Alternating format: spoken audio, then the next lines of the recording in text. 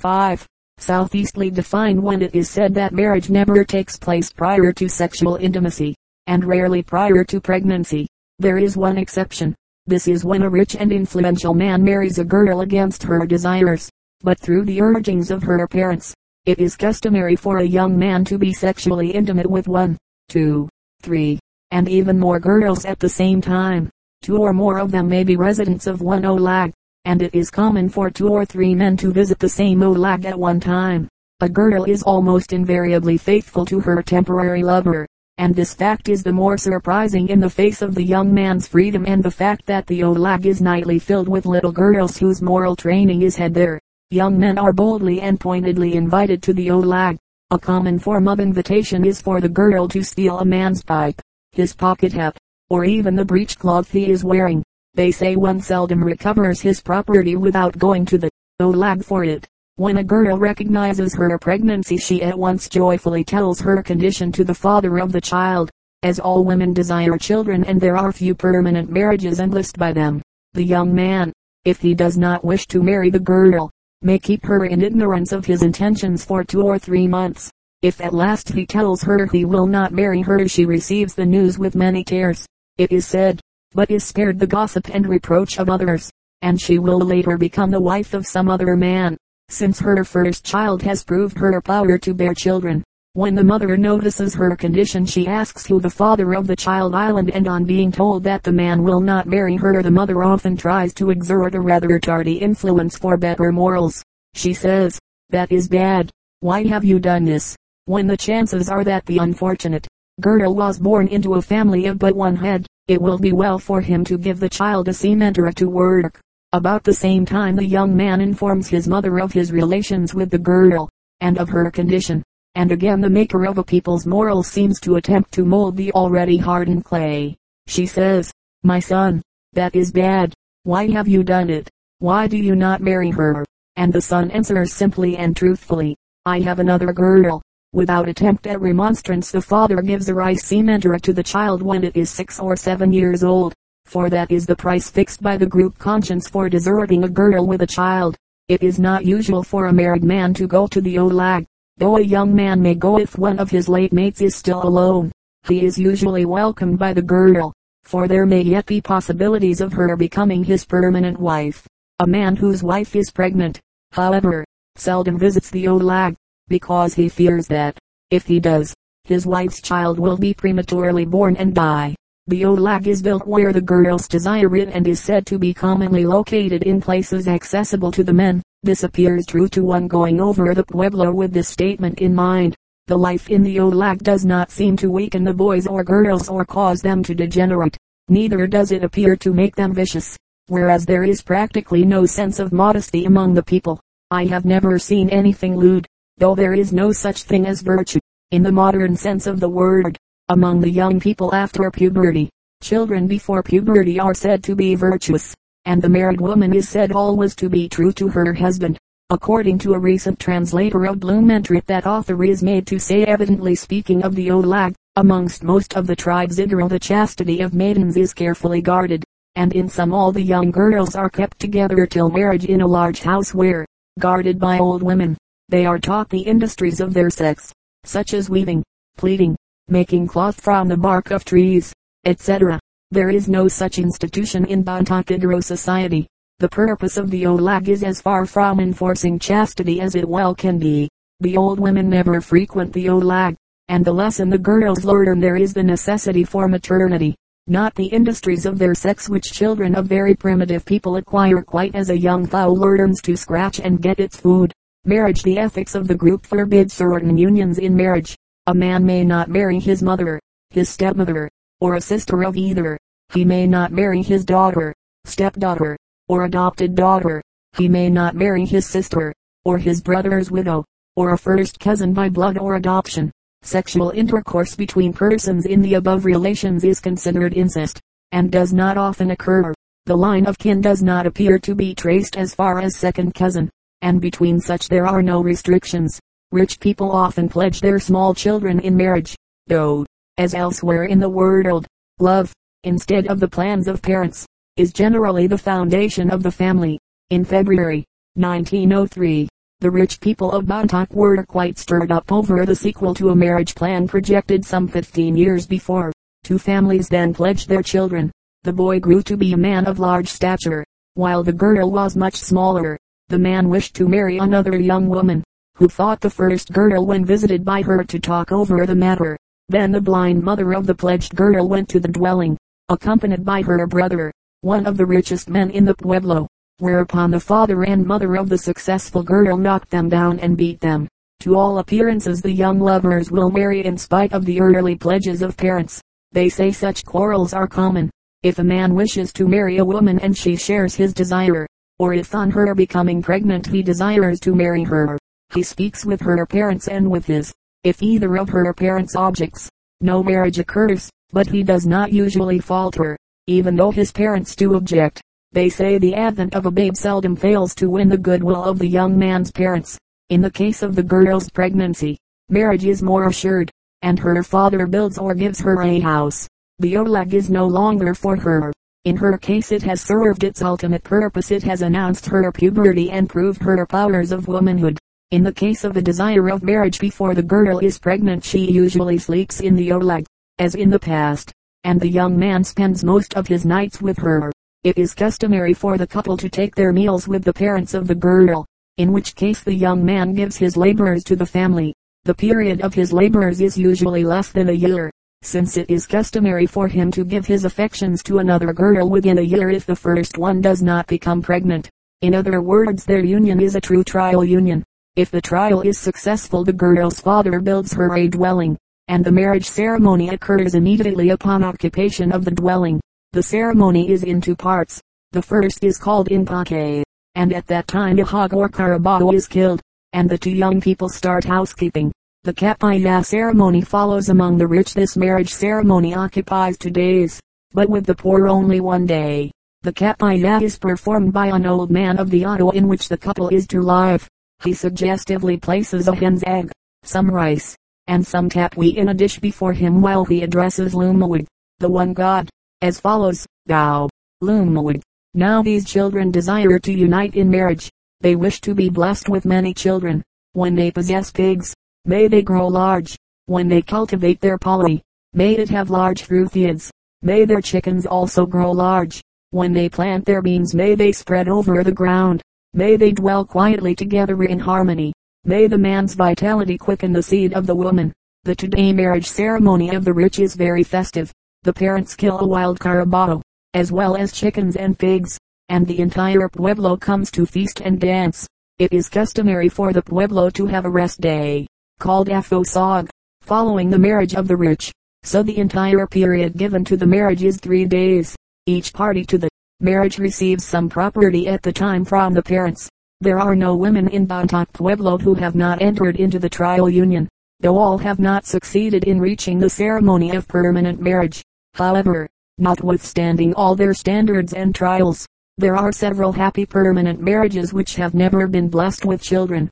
There are only 2 men in Bontoc who have never been married and who never entered the trial stage, and both are deaf and dumb. Divorce. The people of Bontoc say they never knew a man and woman to separate if a child was born to the pair and it lived and they had recognized themselves married. But, as the marriage is generally prompted because a child is to be born, so an unfruitful union is generally broken in the hope that another will be more successful. If either party desires to break the contract, the other seldom objects. If they agree to separate, the woman usually remains in their dwelling and the man builds himself another. However, if either person objects, it is the other who relinquishes the dwelling, the man because he can build another and the woman because she seldom seeks separation unless she knows of a home in which she will be welcome. Nothing in the nature of alimony, except the dwelling, is commonly given by either party to a divorce. There are 2 exceptions. In case a party deserts, he forfeits to the other 1 or more rice sementers or other property of considerable value, and, again, if the woman bore her husband a child which died, he must give her a sementer if he leaves her. The widowed. If either party to a marriage dies, the other does not remarry for 1 year. There is no penalty enforced by the group for an earlier marriage, but the custom is firmly fixed. Should the surviving person marry within a year, he would die, being killed by an anito whose business it is to punish such sacrilege. The widowed frequently remarry, as there are certain advantages in their married life. It is quite impossible for a man or woman alone to perform the entire round of Igorot labors. The hours of labor for the lone person must usually be long and tiresome. Most of the widowed live in the Katuthang, the smaller dwelling of the poor. The reason for this is that even if one has owned the better class of dwelling, the Fayu, it is generally given to a child at marriage, the smaller house being sufficient and suitable for the lone person, especially as the widowed very frequently take their meals with some married child. Orphans without homes of their own become members of the household of an uncle or aunt or other near relative. The property they received from their parents is used by the family into whose home they go. Upon marriage the children receive the property as it was left them, the annual increase having gone to the family which cared for them. If there are no relatives, orphans with property readily find a home. If there are neither relatives nor property, some family receives the children more as servants than as equals. When they are married they are usually not given more than a dwelling. The aged, there are few old and infirm persons who have not living relatives. Among these relatives are usually descendants who have been materially benefited by property accumulated or kept intact by their aged kin. It is the universal custom for relatives to feed and otherwise care for the aged. Not much can be done for the infirm, and infirmity is the beginning of the end with all except the blind. The chances are that the old who have no relatives have at least a little property. Such persons are readily cared for by some family which uses the property at the time and falls heir to it when the owner dies. There are a very few blind persons who have neither relatives nor property, and these are cared for by families which offer assistance. And two of these old blind men beg rice from dwelling to dwelling. Sickness, disease, and remedies all disease, sickness, or ailment, however serious or slight, among the Bontoc Igorot is caused by an Ani2. If smallpox kills half a dozen persons in one day, the film work is that of an Ani2. If a man receives a stone bruise on the trail, an Ani2 is in the foot and must be removed before recovery is possible. There is one exception to the above sweeping charge against the Ani2. The Igorot says that toothache is caused by a small worm twisting and turning in the tooth. Igorot society contains no person who is so malevolent as to cause another sickness, insanity, or death. So charitable is the Igorot's view of his fellows that when, a few years ago, 2 Bontoc men died of poison administered by another town, the verdict was that the administering hands were directed by some vengeful or diabolical Ani2. As a people the Bontoc Igorot are healthful. It is seldom that an epidemic reaches them. Bubonic plague and leprosy are unknown to them. By far the majority of deaths among them is due to what the Igorot calls fever, as they say. Impos nanawak, or heat of the body, but they class as fever half a dozen serious diseases, some almost always fatal. The men at times suffer with malaria. They go to the low west coast as cargetters or as primitive merchants, and they return to their mountain country enervated by the heat, their systems filled with impure water, and their blood teeming with mosquito-planted malaria. They get down with fever, lose their appetite, neither know the value of nor have the medicines of civilization. Their minds are often poisoned with the superstitious belief that they will die, and they do die in from 3 days to 2 months. In February 1903, 3 cargetters died within 2 weeks after returning from the coast. Measles, chicken pox, typhus and typhoid fevers, and a disease resulting from eating new rice are undifferentiated by the Igorot. They are his fever. Measles and chicken pox are generally fatal to children. Igorot pueblos promptly and effectually quarantine against these diseases. When a settlement is afflicted with either of them, it shuts its doors to all outsiders, even using force if necessary, but force is seldom demanded, as other pueblos at once forbid their people to enter the afflicted settlement. The ravages of typhus and typhoid fever may be imagined among a people who have no remedies for them. The diseased condition resulting each year from eating new rice has locally been called rice cholera. During the months of June, July, and August, the 2 harvest months of rice and the one following, considerable rice of the new crop is annually eaten. If rice has been stored in the poly houses until it is sweated, it is in every way a healthful, nutritious food, but when eaten before it sweats it often produces diarrhea, usually leading to an acute bloody dysentery, which is often followed by vomiting and a sudden collapse, as in Asiatic cholera.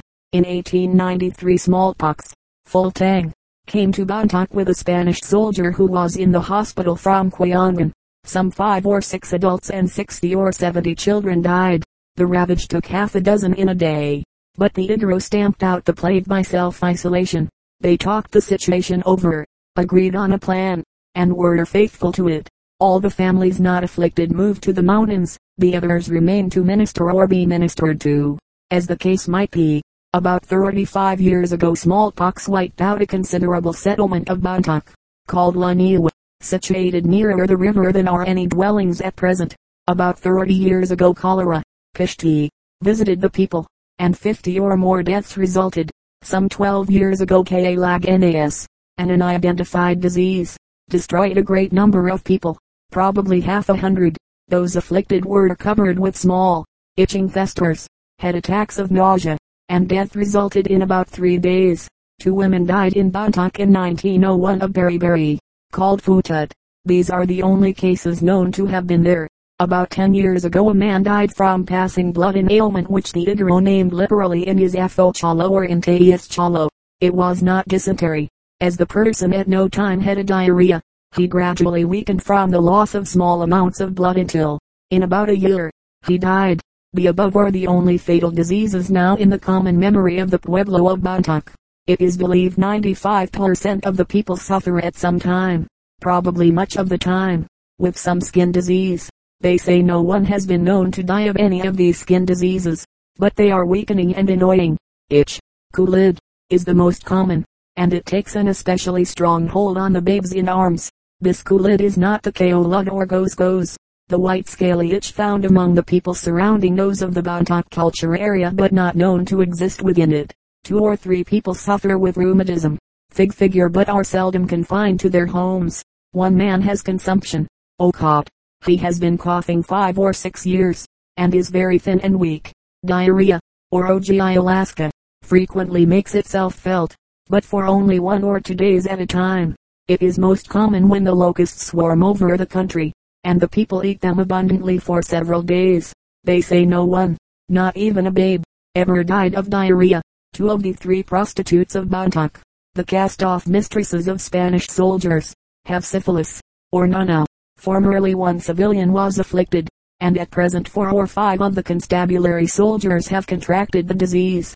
Langania disease of sores and ulcers on the lips, nostrils, and rectum, afflicted a few people 3 or 4 years ago.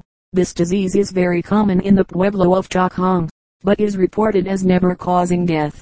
Goiter, Ephikake or Fintukal, is quite common with adults, and is more common with women than men. Varicose veins, Opat, are not uncommon on the calves of both men and women. Many old people suffer greatly with toothache, called Patagnanthabe. They say it is caused by a small worm, Ephicus, which wriggles and twists in the tooth. When one has an aching tooth extracted he looks at it and inquires where Ephicus is. They suffer little from colds, Emotug, and one rarely hears an Igorot cough. Headache, called both Asaka Esiolo and Patag Esiolo, rarely occurs except with fever. Sore eyes, a condition known as inoki, are very frequently seen. They doubtless precede most cases of blindness. The Igorot bears pain well, but his various fatalistic superstitions make him often an easy victim to a malady that would yield readily to the science of modern medicine and from which, in the majority of cases, he would probably recover if his mind could only assist his body in withstanding the disease. One is surprised to find that sores from bruises do not generally heal quickly. The Igorot attempts no therapeutic remedies for fevers, cholera, beriberi, rheumatism, consumption, diarrhea, syphilis, goiter, colds, or sore eyes. Some effort, therapeutic in its intent, is made to assist nature in overcoming a few of the simplest ailments of the body. For a cut, called nafagag, the fruit of a grass-like herb named lolaya is pounded to a paste, and then bound on the wound. Burns, malofubchong, are covered over with a piece of bark from a tree called takunetheo. Kayub, a vegetable root, is rubbed over the forehead in cases of headache, boils, fuyui, and swellings. Nayamenorkian nayan, are treated with a poultice of a pounded herb called okeokeangan. Millet burned to a charcoal, pulverized, and mixed with pig fat is used as a salve for the itch. An herb called akun is pounded and used as a poultice on ulcers and sores. For toothache salt is mixed with a pounded herb named otiotek and the mass put in or around the aching tooth. leaves of the tree cayenne are steeped, and the decoction employed as a bath for persons with smallpox. Death and burial. It must be said that the Bontoc Igorot does not take death very sorrowfully, and he does not take it at all passionately. A mother weeps a day for a dead child or her husband, but death is said not to bring tears from any man. Death causes no long or loud lamentation, no tearing of the hair or cutting the body. It affects no somber colors to deaden the emotions, no urn for ashes for the body. All widespread mourning customs among primitive peoples. However, when a child or mature man or woman dies, the women assemble and sing and wail a melancholy dirge, and they ask the departed why he went so early. But for the aged there are neither tears nor wailings, there is only grim philosophy. You were old, they say, and old people die. You are dead, and now we shall place you in the earth. We too are old, and soon we shall follow you. All people die at the instance of an Anito. There have been, however, 3 suicides in Bontoc. Many years ago an old man and woman hung themselves in their dwellings because they were old and infirm, and a man from Beitwagen hung himself in the Spanish jail at Bontoc a few years ago. The spirit of the person who dies a so-called natural death is called away by an Anito.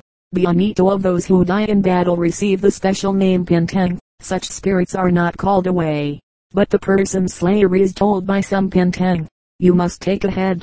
So it may be said that no death occurs among the Igorot except the rare death by suicide, which is not due directly to an Anito, since they are warriors. The men who die in battle are the most favored, but if not killed in battle, all Igorot prefer to die in their houses. Should they die elsewhere, they are at once taken home. On March 19, 1903, wise, rich Samkab, of Ottoluwakan, and the oldest man of Bontoc, heard an Anito saying, "Come, Samkab, it is much better in the mountains, come."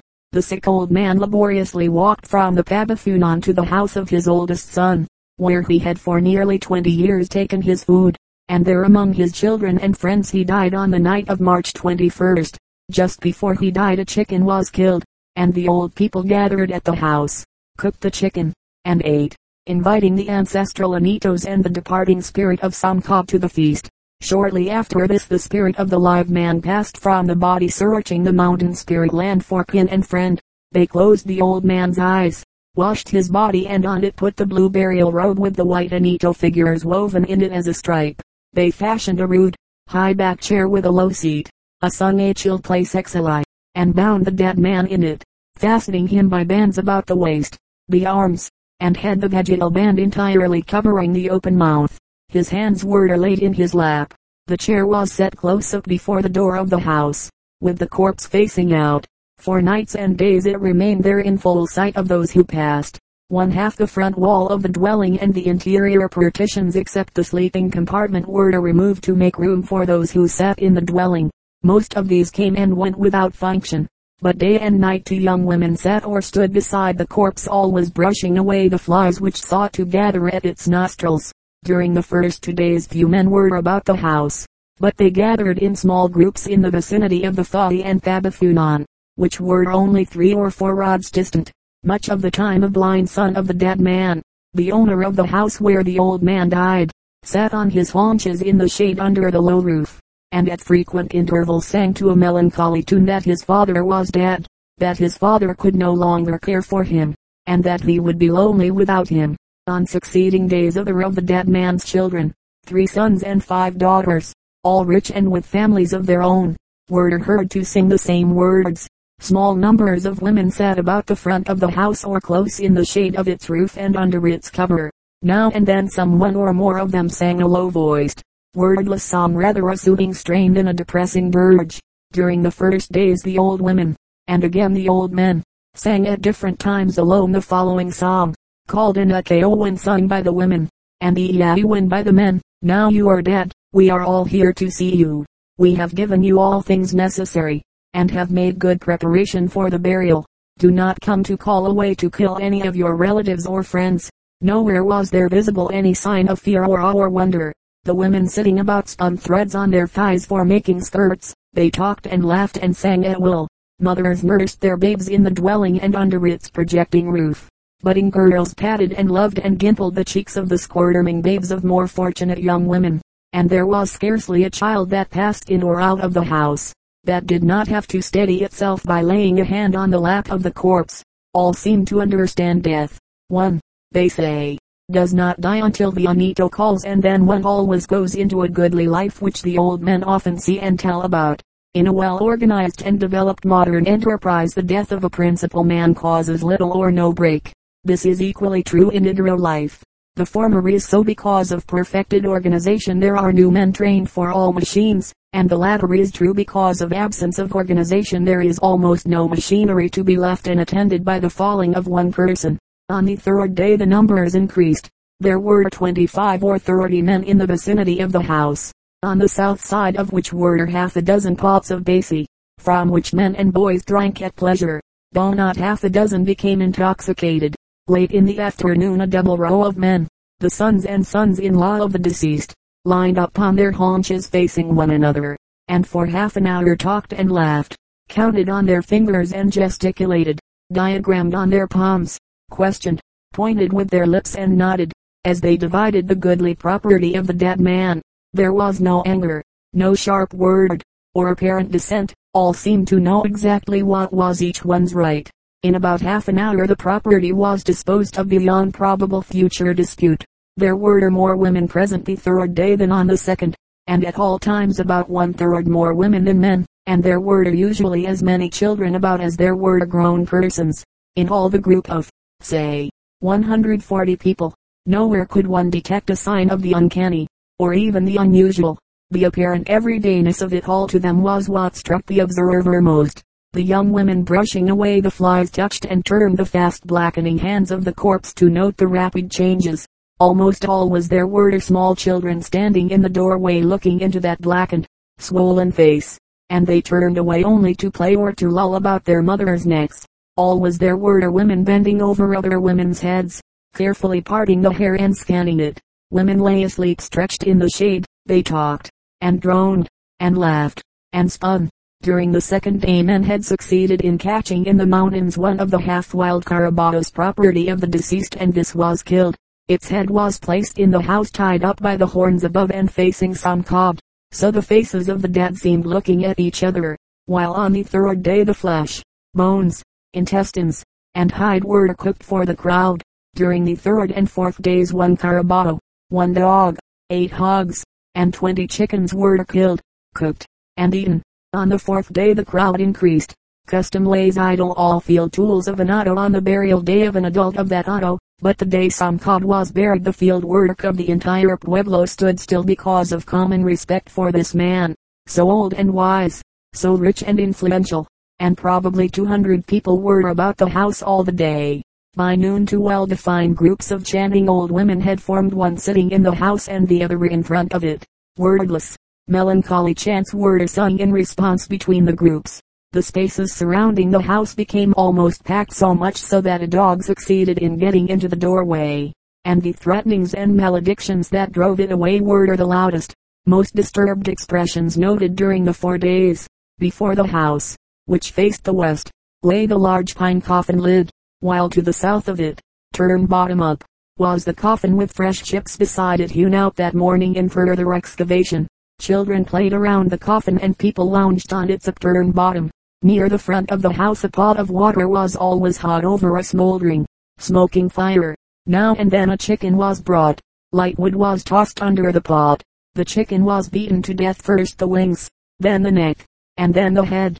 The fowl was quickly sprawled over the blaze, its feathers burned to a crisp, and rubbed off with sticks. Its legs were severed from the body with the battle axe and put in the pot. From its front it was then cut through its ribs with one gash. The back and breast parts were torn apart, the gall examined and knotted over, the intestines were placed beneath a large rock, and the gizzard, breast of the chicken, and back with head attached dropped in the pot. During the killing and dressing neither of the 2 men who prepared the feast hurried, yet scarcely 5 minutes passed from the time the first blow was struck on the wing of the squawking fowl until the work was over and the meat in the boiling pot. The cooking of a fowl always brought a crowd of boys who hung over the fragrant vessel, and they usually got their share when, in about 20 minutes, the meat came forth. 3 times in the afternoon a fowl was thus distributed. Cooked pork was passed among the people, and rice was always being brought. Twice a man went through the crowd with a large winnowing tray of cooked carabao hide cut in little blocks. This food was handed out on every side, people tending children receiving double share. The people gathered and ate in the congested spaces about the dwelling. The heat was intense, there was scarcely a breath of air stirring. The odor from the body was heavy and most sickening to an American, and yet there was no trace of the unusual on the various faces. New arrivals came to take their last look at some cod, now a black, bloated, inhuman-looking thing, and they turned away apparently unaffected by the sight. The sun slid down behind the mountain ridge lying close to the pueblo, and a dozen men armed with digging sticks and dirt baskets filed along the trail some 15 rods to the last fringe of houses. There,